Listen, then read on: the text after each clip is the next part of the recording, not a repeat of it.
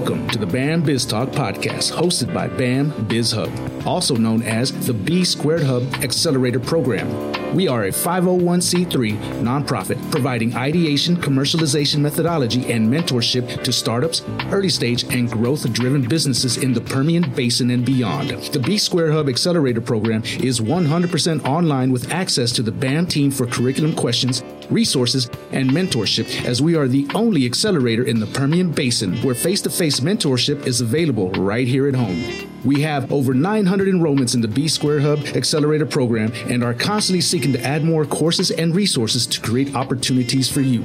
Our team, board of directors, and mentors are vast and experienced in an array of disciplines, culminating in a well-rounded group of resources for our startups and businesses preparing to either enter the market or accelerate their growth. To find out more about us, go to bambizhub.com or call to set up a free consultation at 1-833-BAM-IDEA or 432-247-8840. That's 247-8840.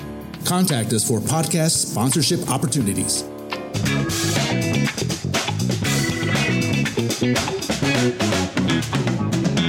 Bam! Here we are again with the BAM Biz Talk podcast. I'm Angel Garcia, and I'm here with Michael Crane.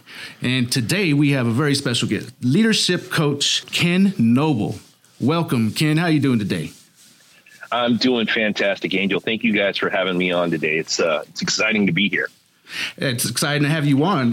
You have quite a storied career here, and we're very interested in that because you help develop companies, entrepreneurs, people that make the world go round.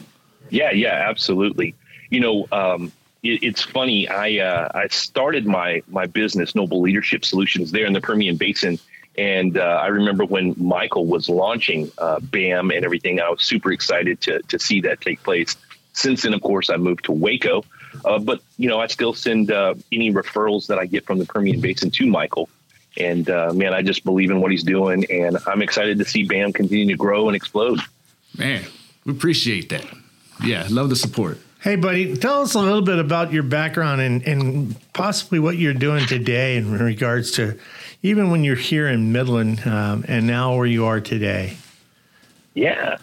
Well, for me, I started out as a blue collar worker. My parents, my dad was a blue collar guy. He spent the last 20 years of his life working as a convenience store clerk there in my hometown. My mom was a waitress. She was a grocery store clerk. I mean, she just did all kinds of things. So growing up, there wasn't this drive to excel or even this mental position of be more, achieve more. They were just thrilled that I graduated high school. I was on my own right after high school at 18 years of age. And, I just was taking whatever jobs that I could, going to the next level that had better pay, better benefits. And then about my mid-20s, after I'd gotten married and had my first kid, I got involved in my local church. At the same time, I'd started working for a large healthcare system there in Big Spring. And I started off kind of at the bottom level as a maintenance technician. And I had this powerful spiritual conversion experience. And that led me into volunteering more at my church and listening to spiritual personal growth and development. And I started volunteering more. And as I started doing that and began to open up my mind to the possibilities of expanding myself and people around me, my pastor gave me my first personal growth and development book. I was volunteering at the time with youth ministry and was struggling to build a team. And he gave me my first book, and it was The 17 Laws of Teamwork by John Maxwell. That book put me on a trajectory of kind of creating my own personal university, as it were. I began to voraciously read anything and everything I could, from John Maxwell to Ken Blanchard, Malcolm Gladwell, Jim Collins, wow. Just all of the leadership guys, the gurus of the day back in the late 90s. Of course, I was listening to leadership development stuff by Andy Stanley and all of that in the church world.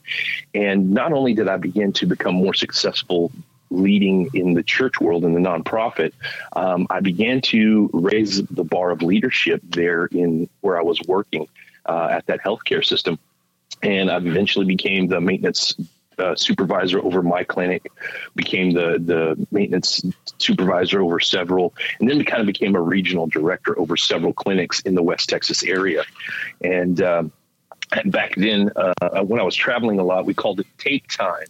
It was back before podcasts and all that. And so I had all these leadership tapes that I would order and I would listen to while I was driving. And then I got my very first iPod, and you could download all of that stuff. And it was pretty amazing. And so eventually I left the corporate world and went into the church full time and spent 19 years in the church world total. 7 of that was volunteer, kind of bivocational. Then I started going into larger churches, and I was always considered kind of a U-turn leader. Churches would hire me to come in and help turn things around. And eventually what happened is I ended up in a mega church, and I wasn't operating in my sweet spot. Now then, at this time, I'd already become a John Maxwell team certified member, and then it joined mentorship through their program. But I was doing masterminds in the evening after work. I was doing, taking time off and going and doing training for companies there, things like Chevron and Callan Oil and some other oil companies and organizations there in the Permian Basin. And eventually, let me interrupt real quick. Let me ask, what kind of training were you doing? I think that was really interesting, in fact, at Chevron. Yeah. Can you shed some light on that? Yeah. So essentially what I was doing and kind of the model of business is just go do free trainings, right? Let people kind of taste and see what you do. And so I was doing things like the 15 laws of growth, the developing the leader within you, those kind of trainings from the John Maxwell library that I had access to train on. And then I stepped into the executive director role in March of 2019 and left full-time ministry to launch my business full-time in July of 2019. And so, I was, I'd done some things for Legacy Oil at the time, Legacy Reserves. I'd done several courses with them on the 15 laws of leadership for two of their departments. And I was just really enjoying all of those things because I wasn't kind of getting that fulfilled in the church world as much anymore. Right. I'd love to have you come here and teach one of those courses. I know the interacting that you get out of that. In fact, I've heard some really good comments about some of those things that you've done.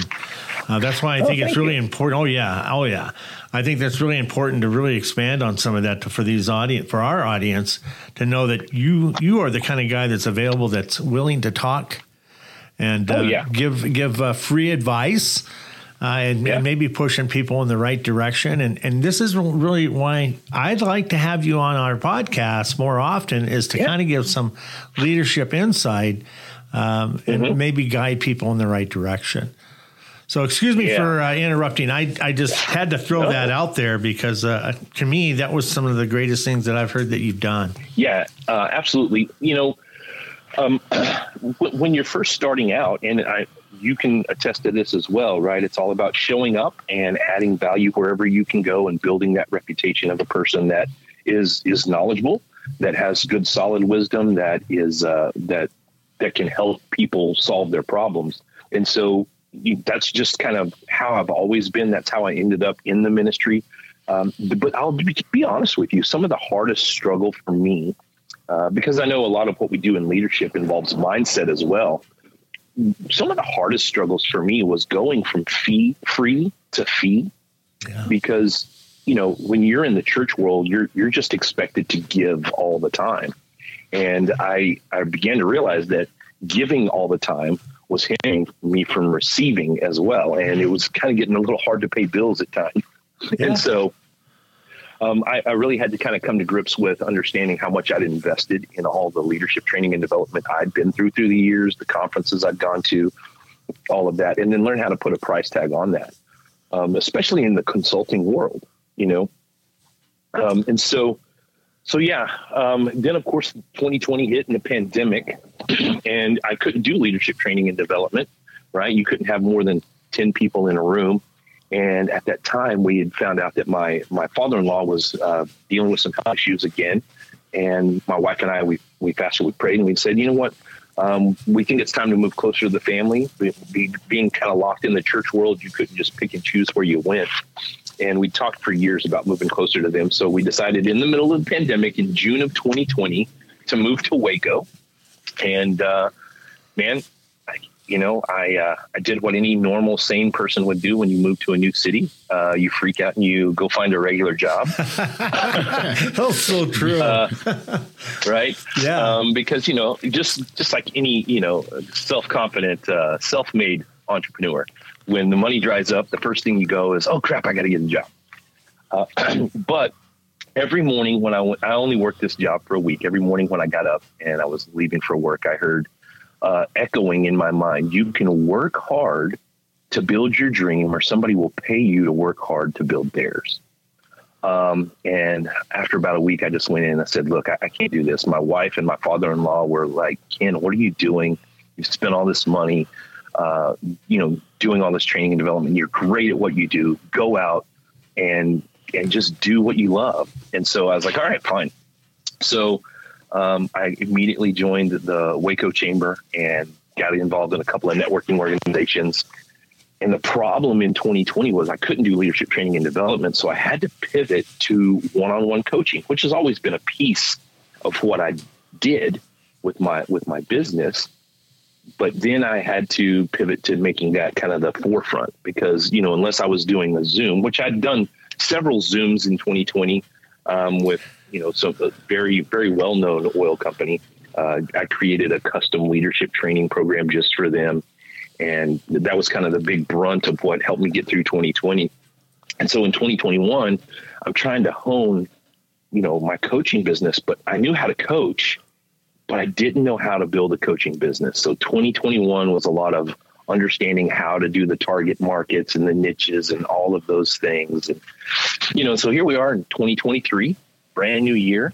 And one of my mentors has challenged me to go on a podcast tour and tell my story.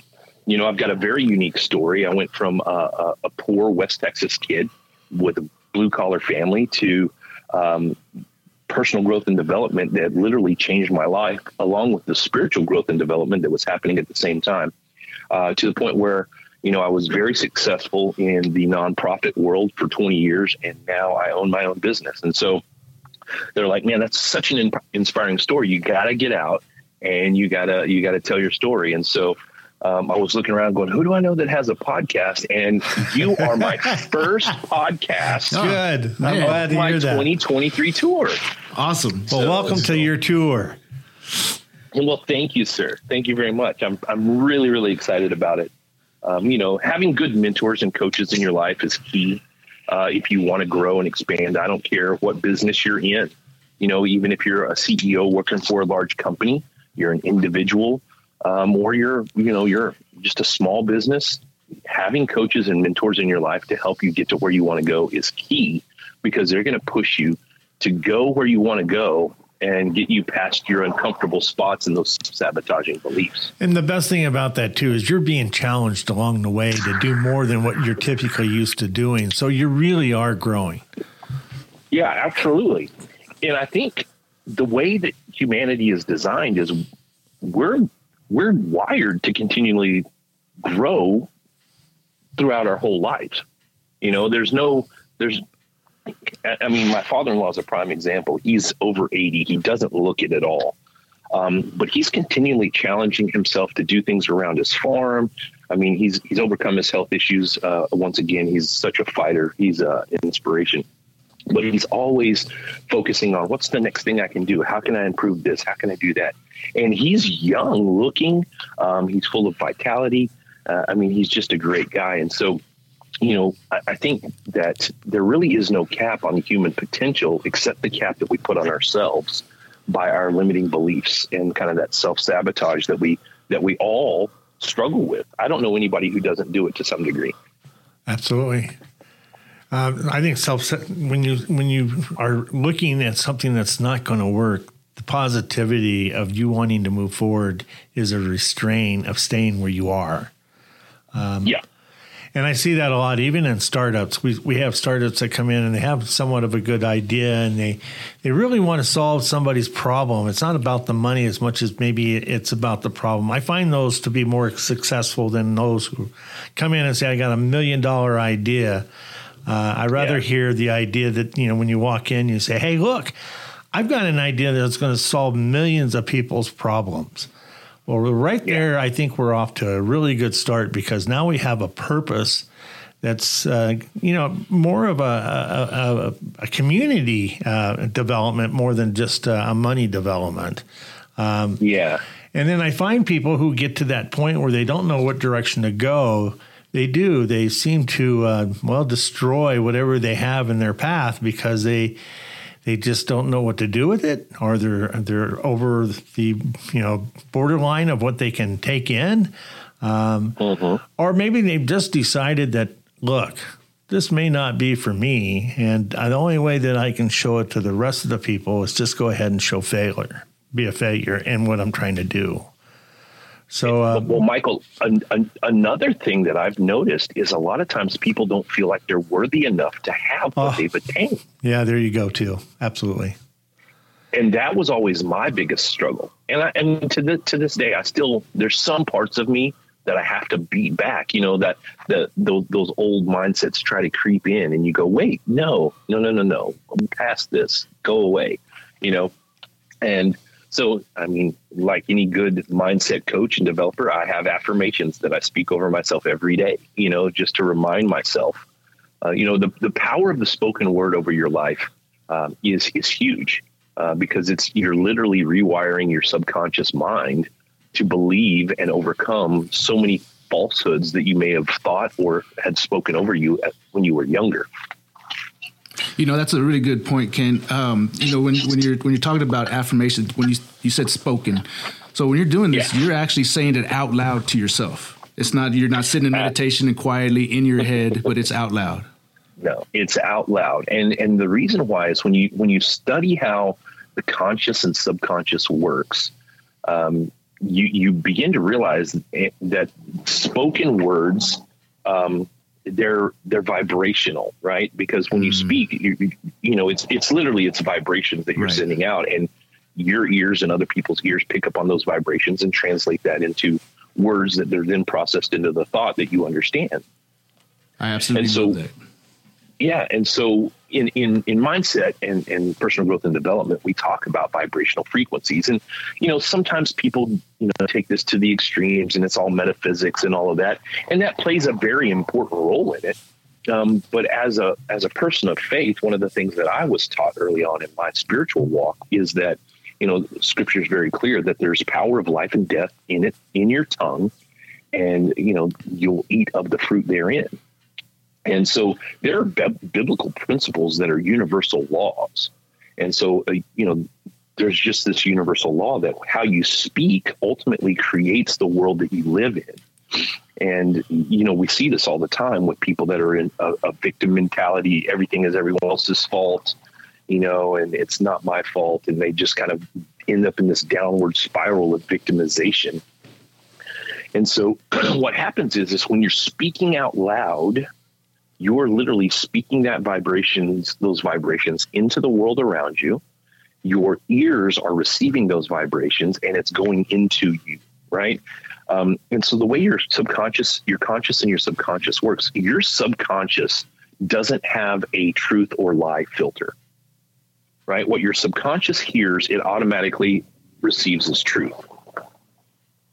And so in order to your conscious mind automatically rejects or accepts. But if you hear something over and over and over again, you're a failure, you're no good, eventually, even though you say, well, that's not true, eventually your subconscious begins to pick up on that because it's repeated so much that then it begins this internal tape loop where you're internally constantly thinking about, man, I'm no good, I'm a failure, I can't do anything right, blah, blah, blah, blah, blah. Even though subconsciously you're doing your best, internally you have this internal conflict that says, hey, you're not good enough. You don't deserve this success that you've achieved. You may be this you may know a lot of things, but are you really qualified to do the things, right? There's always this, and some people who are grown up in, wonderful households and mom and dad told them they could do anything. I mean, have you ever seen somebody that you're like, how in the world did they ever achieve this level of success? Because they just don't really have it. Right. Well, it's because, in their mind, they believed that they could, right. They were set up for success by the external monologues they were given as children, and young adults and those kind of things. And then they began to believe everything so much that they just felt like they were invincible and they could attain it. And so they did. That's awesome. Like the verbiage of it, right? So like you just brought up in childhood, the little train that thought he could. I think I can. Mm-hmm. So the way you say it matters as well, right? Oh, absolutely. Absolutely. When I'm working with clients one-on-one and they'll say things like, well, I think I could do that. Well, do you think it or do you know it? Do you have all the resources? Well, yeah, I've got all the resources. Do you have the right people in your team that can help you achieve that? Oh, yeah. Well, then why do you think you can? If everything's there, you can. And so, you have to help retrain people. And that goes back to kind of another biblical principle or a universal law about, don't be conformed to the world around you, but be transformed by the renewing of your mind. And that involves speaking truth over your life over and over and over again. And to me, that's key. For me, a lot of my personal growth and development sprung from my spiritual growth and development. And when I'm working with clients, I use a lot of those biblical or universal law principles without telling them that to some degree, because I know that it's the truth in it and that it works. I got a question in regards to a lot of this that you're talking about as well. Is there's a point in people's lives that and we talked a little bit about it, where failure is it's just where they're going. And yet there's another part of this that I always had a hard time even thinking about how do you deal with is people believe, and some people do, and some people are more ambitious than others. No matter what the crime scene looks like, they actually come out of their shell and they say, okay, well, today I'm really going to be accomplishing something more than maybe my mind or body can typically do. But then again, I've got to turn around and challenge myself. And then we got those who turned the other cheek and said, well, I couldn't do it yesterday. Why should I do it today? How do you coach somebody in those two different instances? All right. So give me that question one more time. Okay. I've got a client, in fact, that comes in and honestly has a great idea, but they're just doing things, honest to gosh, to just make sure that they can't succeed. They believe that this is the maximum I want to put out in effort. And because they don't put the full effort out there, well, they're going to fail.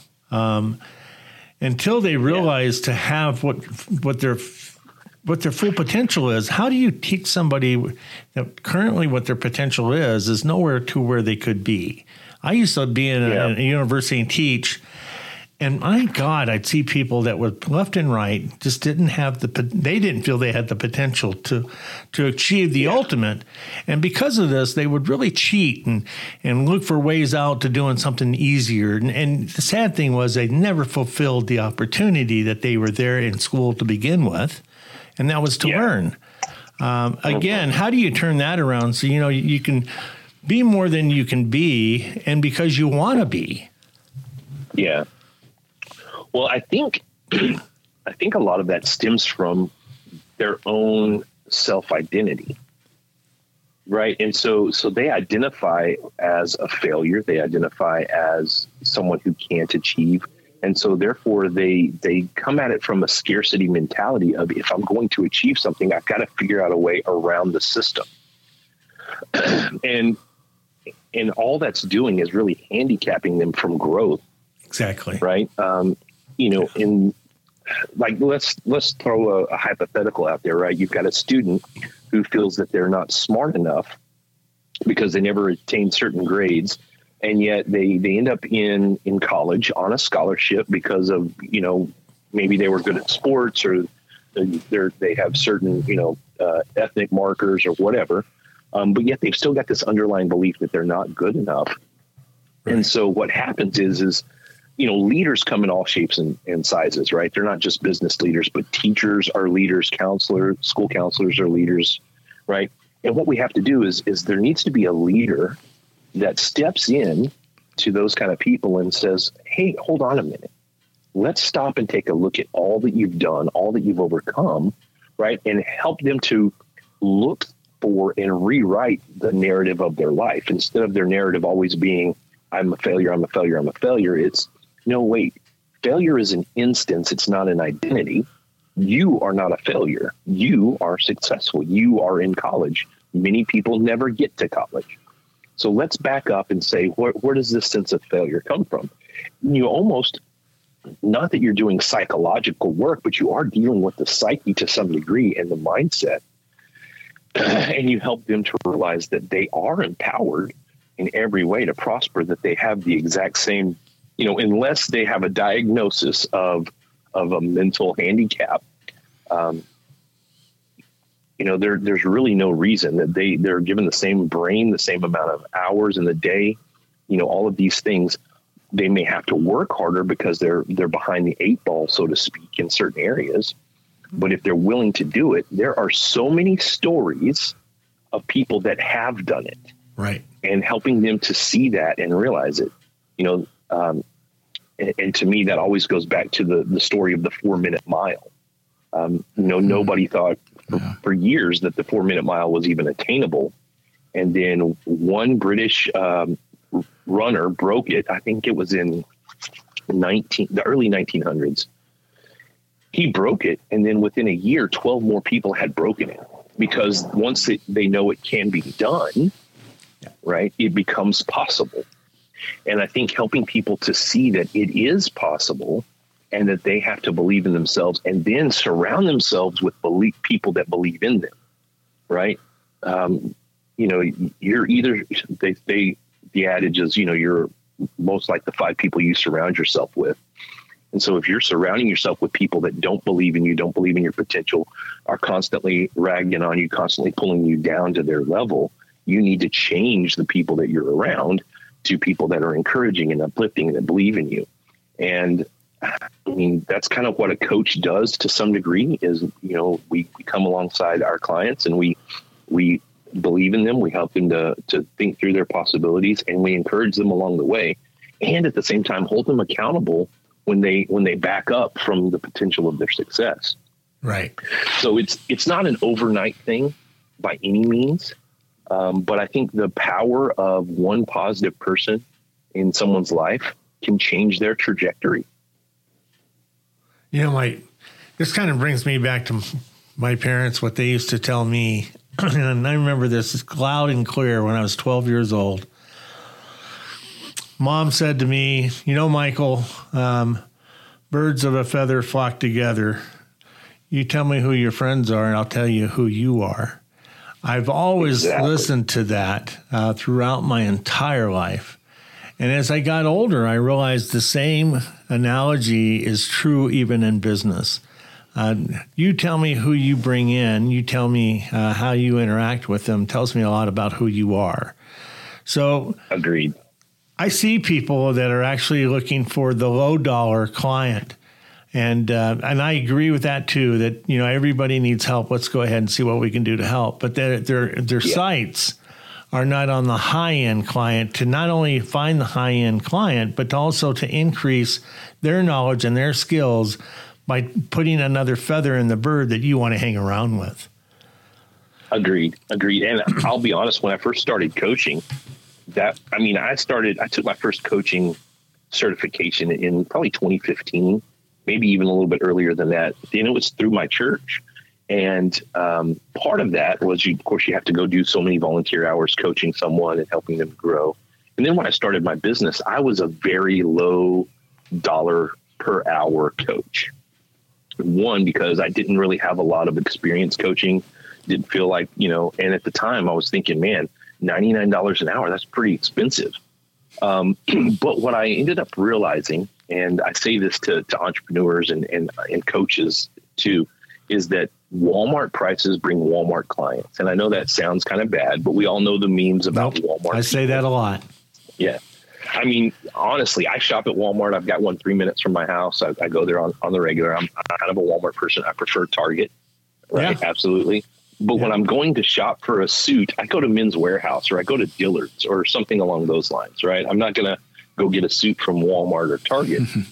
Right. Right. And so for me, I think that I agree 100% about those kind of things. And so whenever in 2021, I had to, or 2020, I had to pivot to more of the coaching side. I had no clue how to build a coaching business. I just knew what I'd experienced before, and I wasn't a fan. Right. And so as I began to shift and go, okay, and started sitting around coaches that were in the multi-million-dollar figures, and they were talking about how to build the business and kind of breaking through some of my mindsets that they teach you in coaching school or coaching class, whatever it is. Right. I had to learn how to develop packages and what to offer in those packages, and really to under promise and over deliver at the high price point. And so, even now, my price points, I consider them high, but they're actually low compared to probably 90% of the coaching programs out there. And we teach this. We tell people, keep your price high to illustrate a high quality, and then go ahead and be a Walmart and discount it for a short period of time to create the call to action is now, before this sale price goes away and the regular price comes on board. We also do this in a way that we antagonize our competitors, because when we're high, they're all going, well, what the heck have they got that I don't have? So they try to go high. And then again, our call to action was very short. So the price comes back down to where we believe that that's where we want to be. And then next thing you know, your competitors are hanging out in the wind because they're too high for everybody else. And yet people who have already established the relationship with you, they come back. Yeah, absolutely. One of the things too is no one has ever said that you can't do pro bono as a coach either. Yeah. It's okay to give back. If you see a need and you've got the bandwidth, you're more than capable. And I'm talking from the coaching standpoint, right? You're more than capable of giving a pro bono offer, or even what they call a low bono, where it's very, very cheap, in order to help someone that you see value in and you believe that they can achieve. Right. Right. You can always do that. Nobody's saying you can't, that you only have to do high ticket. Now then, you have to limit how much of that giveaway that you have, and making sure that those people, you're holding them to the same standards as a high ticket client, because if they succeed, then you've got more proof of concept, social proof, if you would, that your program works. And you can do that with anything. It doesn't necessarily rest solely on coaching. Man, that's a great point. Do you see that there's a certain ratio when it comes to that? Like if you were to put a number on it, like in biblical terms, the tithing, right? There's like a Okay. Yeah, absolutely. I think the tithe is one of those universal laws that's taught in kind of the secret and the law of attraction, that kind of space, right? They talk about the law of the tithe, and tithe literally means tenth. Right. So 1/10 of all that you do, you should be giving away. And what this does is, one, this helps you not be attached to money and making money the sole thing that you're pursuing. Because when you pursue money and you pursue stuff, it really corrupts you on inside. I mean, I don't know, like one of the most famous ones, I think it was Rockefeller. Michael, you may know the story too. He was literally on his deathbed, and he'd acquired all of this wealth and was very much money hungry. And then during this illness, he decided that he was going to give away as much as he could. Yeah. And he ended up getting better. And then he literally established so many things through this massive amount of wealth that he'd acquired. And he ended up living longer and happier in the end. Yes, I do. You know, and I think the time that he was sick too, he had a lot of time to actually put a strategy and thought process together. That this is the outcomes that he wanted to see happen. Exactly. Nobody at the end of their life says, I wish I would have earned more money. Right? Yeah. You know, most people at the end of their life, they wish they would have spent more time with their family and that they would have done more to leave a lasting impact. Right. You know, especially when it's like, oh man, and you're kind of reviewing your life. And that's why, you know, setting some time aside at the end of each year to kind of evaluate what you've done. What did you want to do? Have you achieved what you wanted to achieve? Were you able to make an impact the way that you wanted to impact? And then planning for the future year ahead of you. Those things are key for longevity of business, for mental and emotional health. I mean, there's a lot that plays into the mindset piece of, you know, what it is that we do. You know, and in our side to that, we usually try to tell people that the business model, for example, should be revisited year over year over year and take in consideration where you have been, where you want to go, and then the methods and the milestones on how you're going to get there. The idea behind that is to look in the past and actually take a historical perspective of what you have accomplished to be able to understand what you can accomplish. Yes. And this is actually recorded into a business model that, you know, that provides you with the guidance to get to the next level.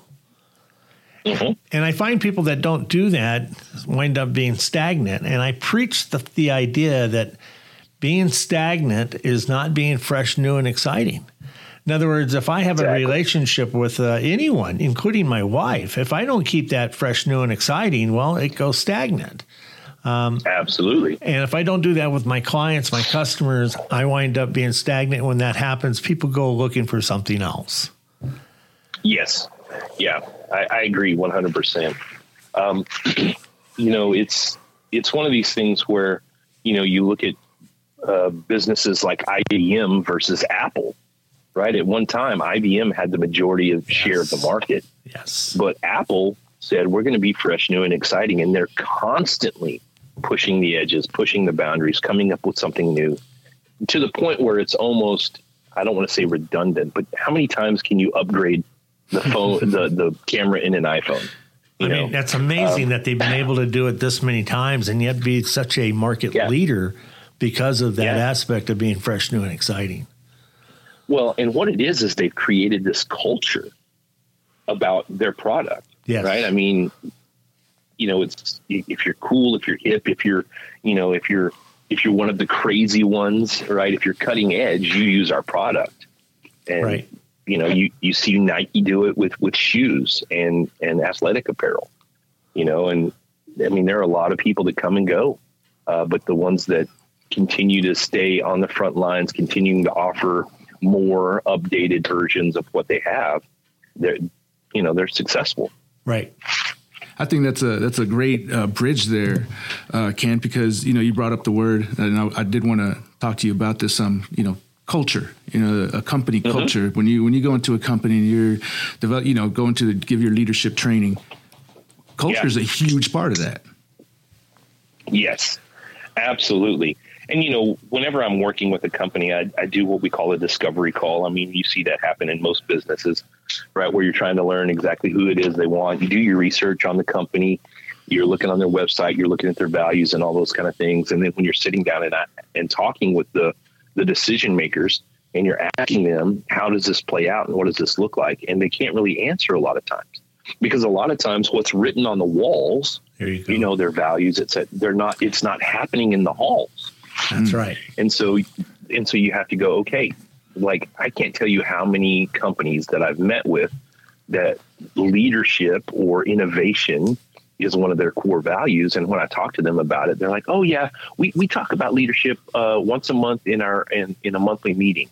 Oh, okay. So it's like, you got a whole hour to talk about leadership. Oh, no. It's about 20 minutes. And I'm like, so leadership is a core value for you, and you dedicate 20 minutes once a month to developing and creating that culture. It's like, is it really a value? I mean, that's what I want to say. I want to be very sarcastic in that moment and go, is it really, Yeah. Because the truth is if you say that you have something that's a part of your culture, but it's not happening, it's really not a culture. Right. Right. How's it go, Michael? Strategy trumps culture every time. Every time. Right. It's funny you're bringing this up because honestly, the culture that I've always believed in is not just creating the buy-in, but creating the trust within our own core process. So in other words, one person has to depend on the next and the next and the next, but it's not something that we turn around and blame. It's something that we turn around and help to accomplish the next level. Yeah. Well, I'm working with an oil field services company there in Midland right now. And they've been hugely successful over the last 10 years. That's kind of my favorite group to work with, is a company that has exploded over a 10-year period. Yeah. And they've grown, but yet they're not sure how to lead, because when you're forming a company, right, it's everybody's balls to the walls, doing everything and putting in 24/7, and building the company until you reach this level of success, and you don't have to work as hard. Yeah. But that mindset is still kind of there. And so the owner of the company came to me for coaching, and he was talking about what he wanted to do for his company. So we started talking about, what he wanted to do. And essentially he wants to empower his leaders, but he doesn't know how to do that. Right. Instead of everybody coming to him and everything being bottlenecked with him, he wants to empower his leaders to make decisions. And he only has to do the big calls, which that's exactly what you should do. And so the first thing that we had to start with is learning how to communicate with each other. And so we did some disc profiling based on communication and some on sales, and, kind of talked about that. We're still infantile in our leadership process training with those guys, but they're already seeing these huge results in company culture, company happiness level, and those kind of things, because people are learning how to communicate with each other better, say what they need to say in a way that the other person can receive it. And they're really creating this environment of teamwork and collaboration, which is exactly what you need if you want to be successful. Right. No company is going to thrive if every single department is siloed off and nobody knows, the right hand doesn't know what the left hand is doing. And sometimes you're defeating each other kind of competitively in unhealthy ways. It's funny too that back in the day we used to have it to where, and I'd make this really quite loud and clear, I wouldn't want you in my office with a complaint. Don't come in my office and complain. I don't have time for that. But if you've got a complaint with a solution, I really want to hear it. That tells me you're engaged in what this company is all about, number one. Number two is that you really care as to what the outcomes are, because you depend on the operation of the company to ensure you a paycheck. We're all in it together. It's not like one is out there by themselves. Everybody has to contribute to make the dollar, to make sure that the company survives. Yeah, absolutely. Absolutely. And, you made mention about, maybe 5 minutes ago about, in the early 90s, everybody was very mission and vision and values based that's how they were driven. And they're just not anymore. And the crazy thing is that by 2025, 75% of the workforce is going to be the millennial generation. Yeah. And millennials are very, very much interested in what the company's vision and values are. They want to be a part of something bigger than just getting a paycheck and working for 40 years, and retiring to enjoy, 15. Man, I'm so happy that you mentioned that, because I used to say it's missing, and now I see it coming back. And I tell my new entrepreneurs that first and foremost, to have a value proposition, my God, you got to have some sort of mission, because the mission and the value proposition are parallel. Yes, absolutely. Millennials, especially, like I'm a Gen Xer. as far as a Gen Xer is we just want good benefits to take care of our family. We want good paycheck to provide, because we grew up, our generation was the first generation that had both parents working out of the home. And so for us, we want to be able to provide for our family in a way that's comforting, where, we're not gone all the time. And so we're more likely to stay with the company. But for the next generation, those millennials and the Gen Zs, they want to work for a cause, not necessarily for applause, as they say, right? They don't want the attaboy. I mean, they do want that to some degree. Hey, you're doing a good job, but they want to know that what they're doing is changing the world around them. Right. Right. So if you're making flugel binders, it's like, hey man, these flugel binders, they go into this machine that actually does this, which increases, this. And, they want to know that their small part that they're playing for your company or your organization is making a bigger impact globally. Right. And one of the crazy benefits that we're seeing that attracts millennials is the ability to take time off of work, but still get paid to go do community service. Like, that's a huge value. And at the same time, if your company is doing that, the community notices it and it drives more people to your business. So it's a win-win scenario all the way around, right? The employee's happier because they feel like they're making a difference in their community. The community's happy because your company is giving back. And then you're happy because more people from the community are using your company. And so at the end of the day, it's a win for everybody, right? We all like win-win scenarios. Oh, absolutely. But a lot of times companies are focused on that bottom line and they're like, oh, I could never pay someone to go do community service. And it's like, my man, you're missing out. Like, this is an awesome networking opportunity to drive more traffic to your business. Yeah, the return is much greater than the total cost. I definitely agree with that as well. Yeah, there's certainly a trend going on where the social entrepreneurship aspect is definitely making an impact all around us, and it's a great thing to see the evolution of that for sure. Yeah, I was here in Waco for maybe a year and a half, and I was asked to be on the board of directors for one of our local chambers. And it was simply because I was showing up and I was adding value. I was helping others. I was doing free lunch and learns, speaking for the chamber.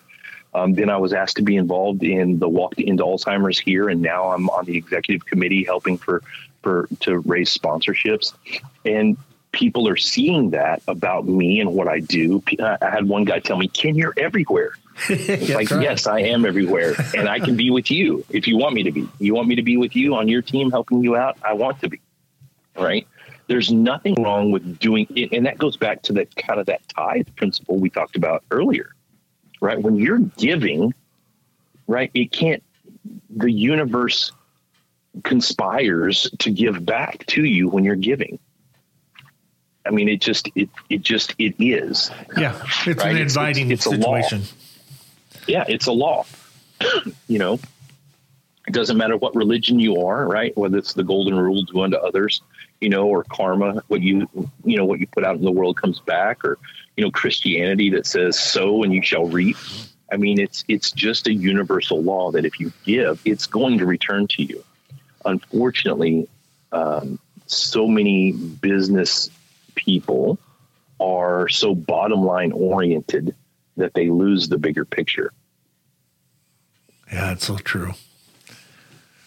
Let me ask you, Ken, we're going to have to start closing down, but one of the few questions I really wanted to ask is for startups, those who are just making their way, give them some advice on and maybe what that success could look like, or there may be the foundation they need to put in place to maybe ensure some sort of level of success. Yeah. Well, the first thing I'm going to tell you is consistency matters.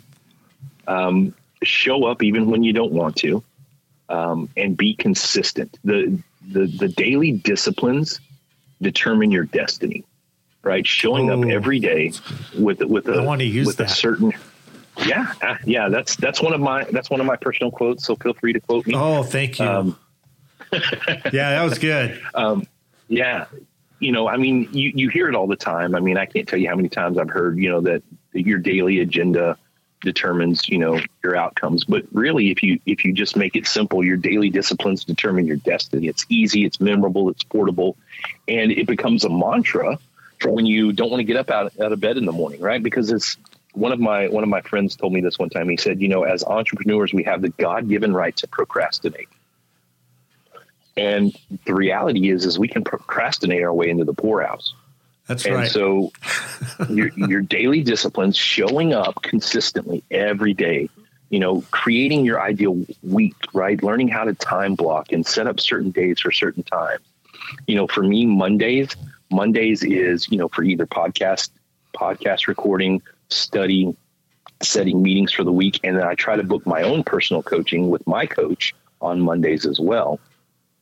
And that kind of keeps me going for the rest of the week, because on Tuesdays I do trainings, and I've got coaching clients. Wednesday evenings, I do some pro bono work. I MC for a local trivia at one of our breweries here in Waco. Made some great business connections like that. I mean, I'm just giving because my friends own this brewery, and I'm giving out to that, and it's coming back to me. There's all those little things. And then, of course, Thursdays are once again the kind of my coaching days where I'm working with coaching clients. A lot of Wednesdays I'm either doing speaking for a local chamber, doing some travel to other companies and organizations. And then, of course, Fridays is kind of wrapping up the week, finishing up on any tasks that got postponed, and then planning for the next week. And so I think, setting that ideal week and saying, okay, these are the time blocks when I'm going to do these certain things. Here's the networking meetings I got to go to. I need to attend ribbon cuttings, all of those kind of things. When you're first starting out, to get your name out is extremely important. It doesn't matter if you're in copier sales, or you're a business consultant, or, you're the CEO of a Fortune 500 company. Setting those regularly scheduled habitual patterns is going to help you to become more effective and more productive, and showing up even when you don't want to. That's my first one. The other one is that integrity is the currency of leadership. And it doesn't matter what it is that you do, you are a leader. And your integrity is going to make you or break you. You have to under-promise and over-deliver. You have to show up when you say you're going to show up. Be early, on time. Early is on time is late. Yep. Being consistent in doing those kind of things, not with just your daily disciplines, but your showing up, right? That showing up and giving what you say you're going to give. That really, really matters in building the word of mouth that you need. The Google reviews that you've got to get, right? Because, websites are great and everybody needs one, but we all know that the Google is really what's going to drive your traffic. Yeah, for sure. Yeah, it is. And so learning how to set up your Google My Business, so you're showing up on the maps, because a lot of people just go to Google Maps now, right? Instead of just going to Google. Yes. I do it myself. There's all kinds of things like that. Yeah. Yeah. So there's all kinds of things like that. If you're just starting out, and then of course, find you a mentor that's done it and that is willing to share, because most people that have achieved some success, they want to help others. Absolutely. Not everybody, but 90, probably 99, 95, 99% of most successful people want to help others. One, especially if they have an abundance mindset. They know there's more than enough for everyone. And there's something about helping someone else get a leg up that you didn't have that makes you feel good about yourself. And I know that kind of feeds into our ego, but it's true. Absolutely. That's work on your daily disciplines. Yeah. Go ahead. No, I was just going to reiterate. Yeah, that's some great advice. For startups, for actually for anybody. Yeah. Because I remember, what was it? Maybe 6-7 years ago, something like that. Right around the time that I met Michael, I went back to school at an older age to finish off my degrees. And one thing, I did one little thing, because I'm a free spirit. I'm the most floating around. I'll jump in the wind and just go in that circle and have a great time, and no regrets, right? So it really blew my mind when the realization, Jocko Willink, you know who that is, right? Yep. So his discipline equals freedom blew my mind. It totally ripped me apart. And I had heard a speech. I actually saw him in person, Admiral McRaven at UT. He gave a speech and, he said, if you want to do one thing to change the world, start by making your own bed. And that's what I was about to say. Is he the guy that said make your bed? Yeah. So I took that to heart and I started making my bed. I have not missed one time making up my bed since that day. It's been like 7-8 years. And since then, like I went back to school. I met Michael, my mentor. I've gone through so much change over these 8 years that, you were to tell me 8 years ago that, I always wanted to be an entrepreneur and I have before, but it never worked out. I didn't have discipline in my life. Now, I'm still building it for sure. I'm a pro procrastinator, So I work on that, but it's a constant thing it's a struggle, but I'm happy to get out of the bed in the morning to work on that. Cause when I'm making up my bed, I know like, okay, now I got my discipline. I got my daily routine. Okay. What's next? Okay. I got to brush my teeth, so there's things that it's making up my bed is like brushing my teeth now. Right. That's how much consistent I am at it. And so that kind of feeds into everything else, even if it's a trickle, it still feeds into the rest of your day and everything else that you do. Absolutely. And part of that is related to brain chemistry, because when you accomplish a task, you get a little bit of a dopamine hit. Yeah, absolutely. And so that kind of energizes you to do the next task. And so if you get up on a Saturday and it's a lazy day and you sleep in late and you're like, I'm just going to lay around all day. Well, then you don't really accomplish anything all day long. And, and that can be kind of this reverse flywheel effect where that day feeds into the next day, it feeds into the next day. And all of a sudden you realize you've gone through a whole week without accomplishing anything. So just taking that small step changes everything. Absolutely. Yeah. I going back to McGraver, I think make my bed is the big view of that. And I'm talking to all my military people out there. We know when we make our bed, we're actually starting our day with a purpose. We're actually trying to create what we have to do, our structure our day with making our bed. That's the first step of actually putting together what we think we need for the rest of the day to be survivors, our motivators, our builders of our own demise. We have to have some sort of structure. And I think in the military, that's where it comes from. The structure that many military folks have is the idea that, I can't do one thing without the other thing, without the other thing. So it has to be a process, if you will, of preparing yourself for the day. And make my bed was the first bit of that process. Yeah, absolutely. Same in business. You got to be consistent. And I think the formula that you threw out there about being consistent is really the true ingredient of starting success. Mm-hmm. And one other thing that I would add is what you do to get you going, what gets you started in your business is the same things you've got to do to keep your business going. Like you never really get to a point where you stop doing the daily disciplines. The disciplines may change, right? Maybe you're hiring a marketer to go out and do the marketing and you don't have to, but then that means that you have more free time to work on the business instead of working in the business, right? That integrity piece has to be part of your company from day one till the day you die or you sell, right? You've got to make sure that your employees are operating with the same integrity level and values that you do. Right. Holding your people to the consistency factor.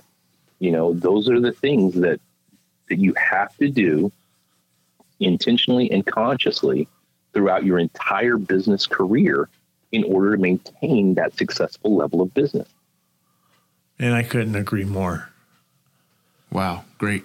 Yeah, that is amazing, Ken. You dropped a lot of knowledge here, and I thoroughly enjoyed our conversation. And I look forward to many more. Yeah, Ken, you've always been exceptional, and it's really been a pleasure of ours to have you here. I can't tell you enough how excited it was for me to connect with you once again. So. Let's not wait so long. I truly enjoy absolutely. And respect what you're doing. And, man, there's got to be more people that got to hear what you're doing. Well, thank you. I appreciate that. So, man, it's been my pleasure to be here. And thank you guys for kicking off my 2023 podcast tour. Let's go. Absolutely. So it'll be great. And as always, Michael, anybody from the Permian Basin that I can't, because you do something so fantastic. Like you've got these strategies and all of the great tools to help businesses launch and run well. You have things in your tool belt that I definitely don't have. And that's why when people call me asking for certain things, I'm like, hey, let me give you Michael's number. And then I'll text you, hey, Michael, these people, I've given you their number, just to kind of let you know that they're coming your way, because I do believe in what you're doing. Thank you. I think it's fantastic. Thank you very much. And I tell you what, we wouldn't be where I am today if it wasn't for Angel being side by side with me. That's for sure. So a team definitely makes this thing work. And I look at you as a team member as well, because I'm telling you, what you do is fantastic in keeping these people motivated and moving forward with an innovation to be able to penetrate their markets over and over and over again. And being to the point where they can be,